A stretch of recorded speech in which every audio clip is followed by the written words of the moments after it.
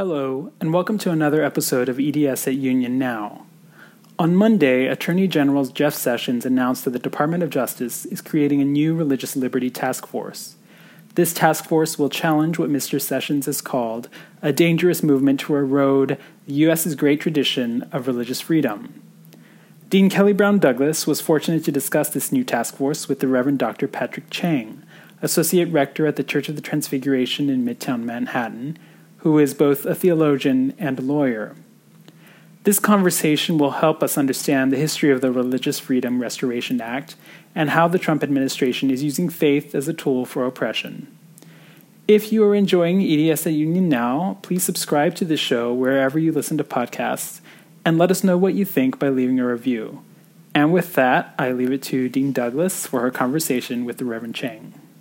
I'm Kelly Brown Douglas, the Dean of the Episcopal Divinity School at Union in New York City, and I am pleased to be joined by the Reverend Dr. Patrick Chang, who is a priest in the Episcopal Church, but also a lawyer, former editor of the Harvard Law Review, and a clerk for a federate appellate judge who specialized in constitutional law. Is that right, Patrick? Sure. What a lot of what federal judges do in terms of interpreting the Constitution. That's right. Great. Well, I can think of no better time to be in conversation with you than on this day, 2 days after our Attorney General, Jeff Sessions, called for the Task Force on Religious Liberty. Many have spoken out against this task force. In fact, many voices from the secular community have spoken out, as well as progressive voices in the legal community, namely the ACLU and others. We're here today to try to understand a little bit more about the implications of this religious task force, not only legally, but otherwise, and what that might mean for, quote unquote, the progressive faith community. But before we can do that, what's the legal foundation? The Attorney General continues to say to us that their goal is to protect this whole issue of the disestablishment clause and the freedom of religion. As a lawyer, can you help us understand that? Sure. Well, first of all, thank you so much for having me here. I'm delighted to be here. Just 2 days after the announcement of this Religious Liberty Task Force, I think a lot of folks are still trying to figure out what does this mean, and it is still early on.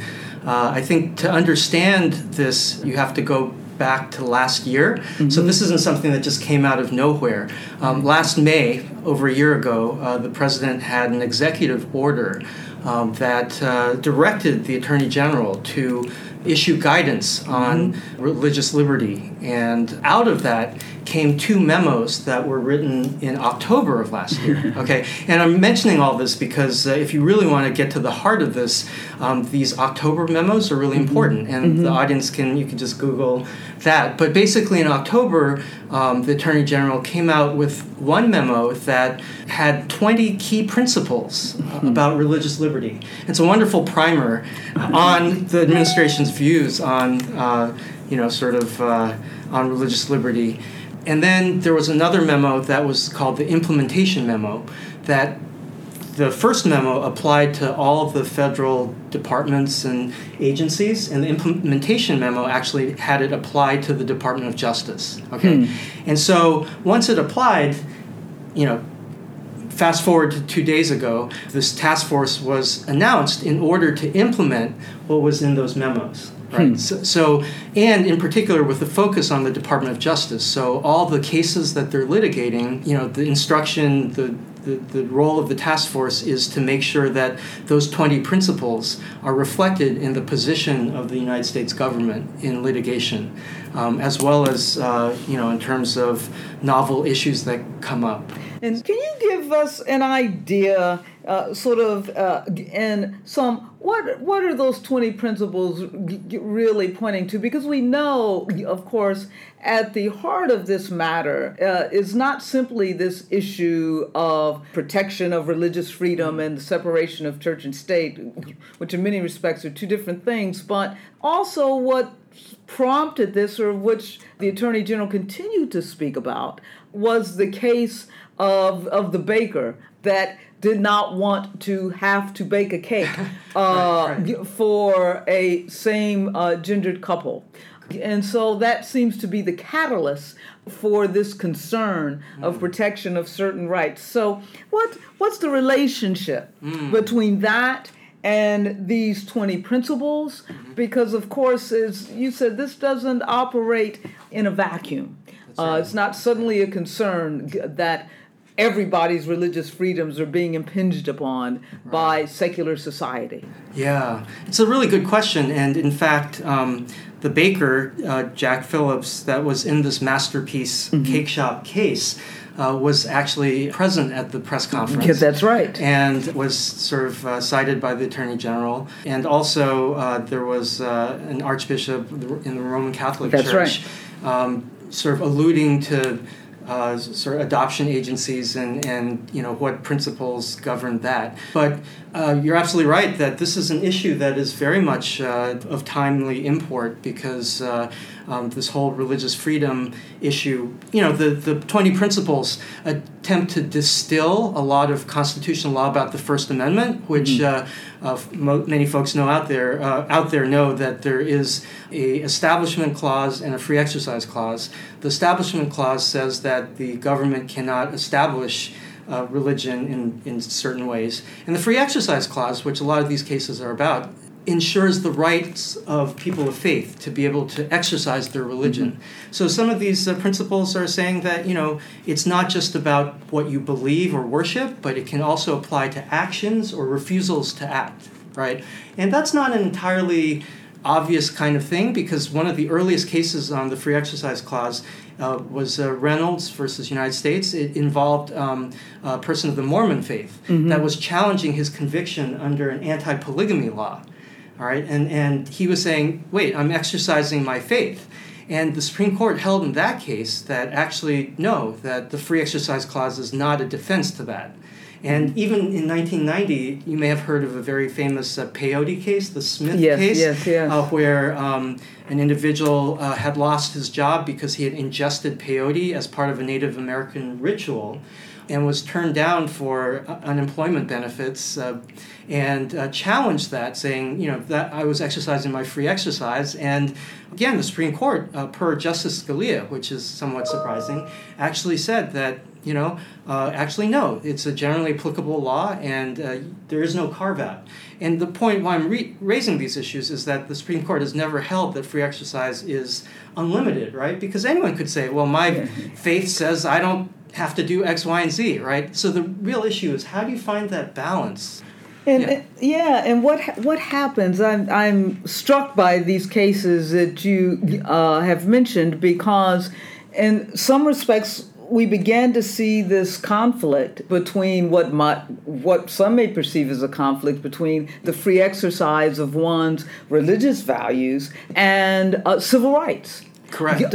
What happens when these two things conflict? I'm thinking of, there were those who claimed that their religion supported the notion of chattel slavery because their religious belief suggested that black people were of the devil, or worse, if one could be worse. So how has the court adjudicated this? And so it seems to me that there's this kind of conflict, not in some respects, of what kind of nation, the identity of the nation, and this conflict between civil rights and free exercise on the one hand, and then Patrick, I think of the Jack Phillips, the baker, right? And he says, I have a right because of my religion not to bake your cake. But then what about the persons who are coming to get their baked cake or their cake baked? They have a right as well to exercise freely their religious values,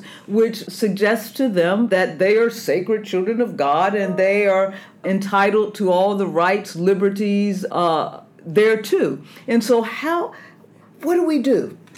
Yeah, it's a great question. And so much about constitutional law is when you have these great principles that everyone agrees to, motherhood and apple pie, but oftentimes when they intersect or conflict, then it's the role of the courts to decide, well, how do I decide that, right? And so you raise a good point about sort of also alluding or maybe explicitly saying that these decisions aren't done in a vacuum or some medieval sort of just logical sort of you put in sort of your principles and you come out with an answer, right? Because judges are people too. But I think in the Masterpiece Cake Shop case, this was in Colorado, and you had the baker and you had two gay men wanting to have a cake, to celebrate their marriage, and he did not do that. And it went all the and so when he refused to do this, they filed a complaint with the Colorado Civil Rights Commission, and so this got litigated all the way up to the Supreme Court. And at the end of the day, Justice Kennedy, who has just announced his retirement, actually had written the main opinion and came out on the side of the baker. Mm-hmm. And it was sort of a 7-2 decision. What's interesting, getting back to your point, is that in the opinion itself, it does say very clearly that as a general rule that, general civil rights or public accommodation statutes, there is no absolute right for religious carve-out, if you will. And I think that the courts, the cases I talked about earlier, generally have this notion that if it's a generally applicable law, as long as it's not targeted to a religion, they're going to uphold the law, right? Because otherwise, how do you look into someone's mind who says that my religion prohibits me from doing X, Y, and Z? There's an interesting case involving animal sacrifice, for example, in the Santiago case, right. I think, and where that actually the court said, no, the city that had the statute, even though it was worded sort of kind of neutrally, it was clearly targeted at a practice, right? Mm-hmm. So some of your questions, I think there is this sense that if there's a targeting or animus, that's when the courts and the laws will say, sorry, government, you're going too far. And that's how Justice Kennedy came out.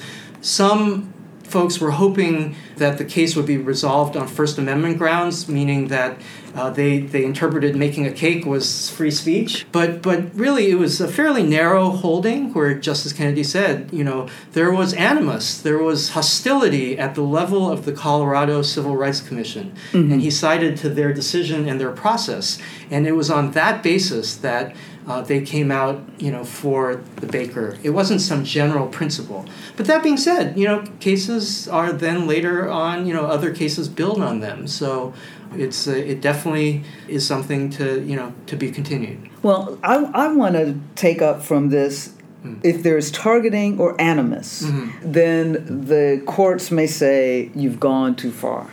One of the things, it seems to me, that we have to understand here is that this call for a task force on religious liberty, just as you stated, hasn't come out of nowhere. We've been moving toward it, even with, I guess, the repeal of the Johnson Act, was it? And right.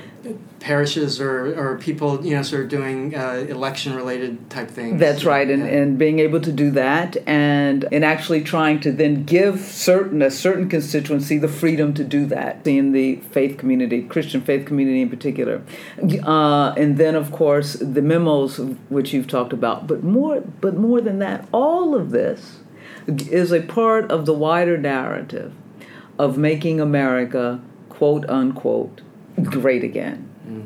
And we have come to see through the presidential bans, executive orders, the presidential rhetoric, we have come to see, if we did not know it before, through the campaign rhetoric, and many of us knew it through the campaign rhetoric, that making America great again is a euphemism for making America, quote unquote, white again, and upholding a narrative that runs deep in our country's DNA, which is a narrative that I've called in many places a narrative of Anglo-Saxon exceptionalism, but the narrative of white supremacy, that of course comes into conflict with the rhetoric of a nation that is for liberty, justice, and justice for all. And so, there's a point where this country is going to have to decide what it stands for. But it seems to me, back to your point of whether or not it's targeting a particular group or an animus for a particular group, if we understand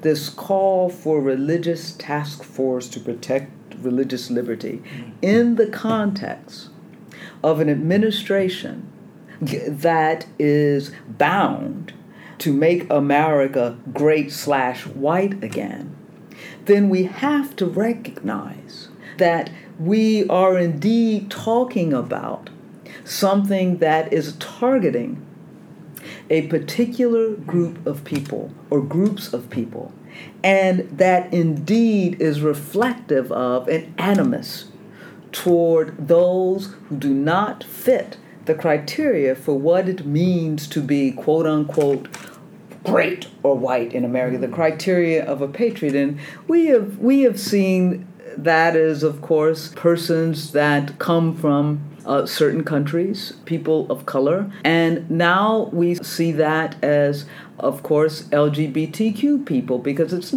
there's a history of relationship between conservative white evangelicalism and the preservation of white supremacist values in this country. There's a long history of relationship between these two groups. So how are we to think about that? How is it, courts can't make these decisions in a vacuum. I'll get to the faith community. We're both faith leaders, but how are we to think about that? This isn't happening in a vacuum, and there is an animus toward a certain group of people. Yeah, it's interesting. I think it's so relevant and important that you bring up the rhetoric of animus, because who is being persecuted, who is who is the animus directed at. I was thinking as I was looking over some of these materials that there is sort of this hidden sort of connection between race and a lot of these issues in terms of even the jurisprudence, the way that courts talk about striking down laws that are hostile to certain groups. There are different levels of scrutiny. So strict scrutiny is the highest, and usually it's reserved for racial discrimination. But it's interesting that the Korematsu case, which was the Japanese internment case, was the one case in which they upheld discrimination on the basis of race under the compelling reason of national security. Okay, so but what is happening with these cases here is that the memos are saying that there is this federal statute, RFRA, the Restoration of Freedom of Religion Act, which was put into place after the Smith-Peyote case. It was a bipartisan bill that actually said that, if a rule substantially burdens, someone's free exercise, then it's up to the government to prove that there has to be a compelling interest to have that rule. So in other words, they are taking the highest standard and applying it to religion. Okay? Right. But it's interesting because classifications on gender and on LGBT folks are intermediate scrutiny or rational scrutiny. So in other words, that there are actually tiers based on classifications. And so what's going on here is very much sort of raising the classification of religion, which is in the First Amendment anyway. Right. But sort of using that as a way of sort of ensuring that policies, that this is enforced in the way in which the administration is viewing them. But does this not then give people religious legitimation to discriminate? And so that you can say, you know what, I think those people are sinful people, and I don't want them in my store. Right. And so forget about baking a cake for them. I don't want your kind in my store. And and you say, wait a minute, you're running a public business. Right. And so I have a right to be in your store. And that person says, no, because my religion, if you walk through that door, you're infringing upon my religious values. And so so are we not giving religious legitimation to discrimination? Right. And so we are restricting the movement and freedoms of certain peoples, and we're putting a religious canopy over that, right? Exactly. And sort of our mentors and the history, folks, like James Cone, the whole notion of unmasking religious rhetoric and its connection with race. I mean, you're absolutely right to uncover these different strands, right? Because on the face, we're talking about neutral principles, and we know none of this works neutrally, right? But just in our conversation, all these interesting issues have come up, right? And so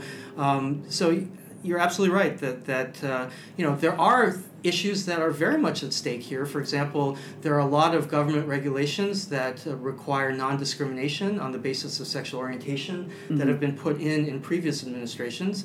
And now, applying the principles, you could say, well, those actually are a substantial burden on my free exercise. And therefore, you, government, cannot show that there's a compelling interest for them, so out it goes, right? I mean, you see how the argument works? The memos sort of use this sort of reasoning to reinforce sort of discrimination, if you will, and so I think that is why a lot of progressive folks, secular folks, are concerned about this. But I will say, on the flip side, as a person of faith, I also don't want the government, trying to determine whether my religious beliefs are truly held, right?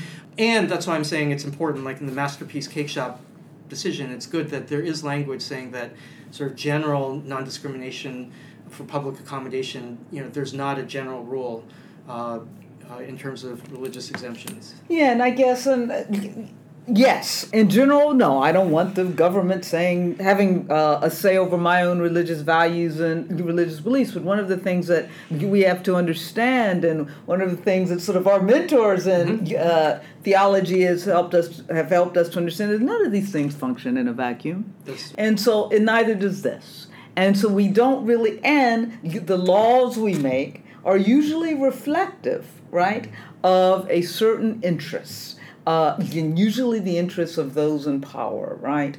And so even as we read the Constitution, I'm always struck by the way in which different lawyers and government officials will talk about strict constitutionalists and original intent. Original intent. There's a reason why people want to go back to the 1700s, right? Right. But that's right. And what do we mean by original intent? And as if we can read a document objectively. There's anytime a human being gets engaged in anything, it's not objective. And so we bring our own interests and our perceptions, we try to mitigate that, but we bring them to the document. And so I'm always struck and amused, I guess one would say, how those who align themselves as up with conservative political views say that they're conserving the original intent and trying to read the Constitution objectively.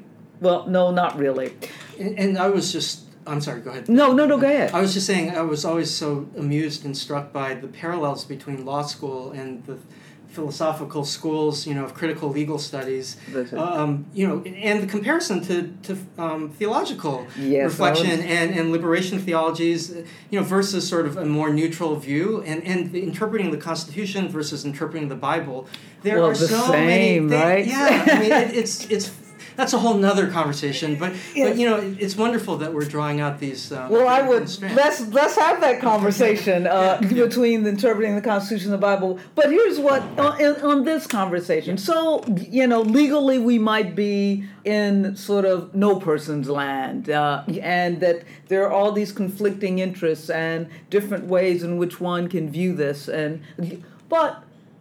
You're not only a lawyer, you're a priest, and I'm a priest, and we are part of a faith community, and we are part of a church that has committed itself. We just came out of a 2-week-long general convention, right? That's right. Yes. And the church, under our presiding bishop, has committed itself to being builders of, nurturers of, embodying the beloved community. Yes. So what does that mean? What is the implication for us, who we are to be in relationship to this religious liberty task force? Are we called to be members of that? Or are we called to stand fervently against that? It seems to me that there is a clearer mandate, perhaps for us, than there may be for those in the legal community. One part of our faith community is speaking loud and clear, and that's whose rights really are being protected, right? Sort of a more fundamentalist evangelical wing of Christianity. But what are we to say? Yeah, that's, one of the reasons why I love the Episcopal Church and so proud to be an Episcopal priest is that, part of our baptismal covenant, right, is to respect the dignity of all human beings. Right. And that is just sort of a baseline for all those who are baptized, right? And to respect the dignity of all human beings, you may not agree with what people do, but does that mean that then one should turn one's back on people who, even if you see as quote-unquote sinful?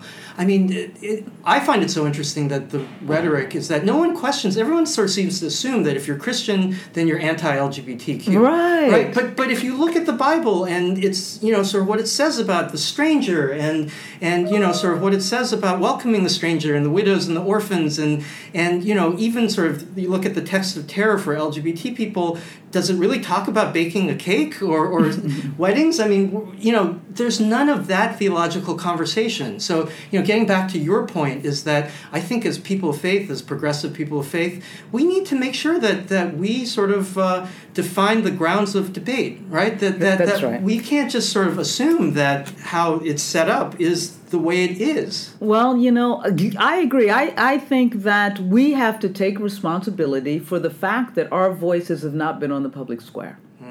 And there have been other voices on the public square. We have remained far too silent on this. And so that people are able to equate Christianity with sort of this anti-LGBTQ view, with this view that we all want to run around imposing Merry Christmas on everybody. It's all a part of the same narrative. And in fact, Jeff Sessions talked about now we can say Merry Christmas again. In a nation that is supposed to respect all religious traditions, it made me wonder, what if they said everyone has to run around saying Assalamu alaikum?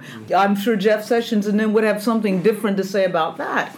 And I think that we are at fault, really, Patrick, and that those of us who believe in the sacred dignity of all human beings, those of us who believe in the beloved community, need to speak out and give witness to a different understanding of the Christian gospel. And, when you talk about welcoming the stranger, yes, and all of that, but to me, there's even something more fundamental, or just as fundamental. Again, that is that every single human being that walks this earth and that has breath is indeed a child of God, whomever you call your God, right? And not only are they a child of God, but we believe that we are all created in the image of God. And so here's the thing to me, that if we know God, Patrick, through God's very creation, even God's human creation, if we are even going to get a glimpse of this great God that we can only get a glimpse of, right? The fullness of God, then we have to have an appreciation for the diverse realities of God's creation. Again, and so that every single human being reflects in some way, in their own uniqueness, reflects in some way an aspect of the greatness and the fullness of who God is. And in any way that we demean, that we degrade, that we disrespect, don't recognize the sacred dignity of another human being, we are degrading, demeaning, disrespecting God. And if that's the foundation from where we began, then it seems to me that those of us in the faith community need to have a lot more to say. Yes. About laws, particularly with religious sacred canopies and a Christian sacred canopy over it, that in any way devalues the dignity of another human being. And I will say that, oftentimes progressives are, described as not having sin talk, if you will. But I think maybe rethinking sin in terms of being silent or complicit. That's right. Or not taking our own sort of, our right to sort of articulate our vision of the fact that we are created in the image and likeness of God. And again, a plug for the Episcopal Anglican sense of incarnation, right? And that's what's so wonderful about the worship, that you can smell, you can see, you can hear. Right. Our bodies matter. That's right. Our bodies matter. And so rather than having something to be fearful of, it is something that actually through our bodies that we are able to understand how much God loves us. That's right. Our bodies matter. We are embodied reflections of God, and we are to be an embodied witness to who God is in the world, because it matters that God entered into history. It matters, and we are an incarnate faith, and Episcopalians are significantly an incarnate religion, and so it matters that God was incarnate, that God was embodied through Jesus, and our presiding bishop is calling us into the Jesus movement. Correct. Well, the Jesus movement is an embodied movement. That's right. We are to move with Jesus to where Jesus moved, and that's always toward this thing that we now understand as the beloved community. So I think this is only the beginning of many other conversations. Patrick, you and I could go on forever, but I really want to thank you for bringing clarity to what's going on here from a legal vantage point and helping us all to understand even more the complexity of this issue, but at the same time, hopefully also through this conversation, helping us all to recognize our responsibility and at least speaking out on this issue. Thank you, Dean Douglas, and thank you for all the great work you're doing at EDS at Union. Well, thank you.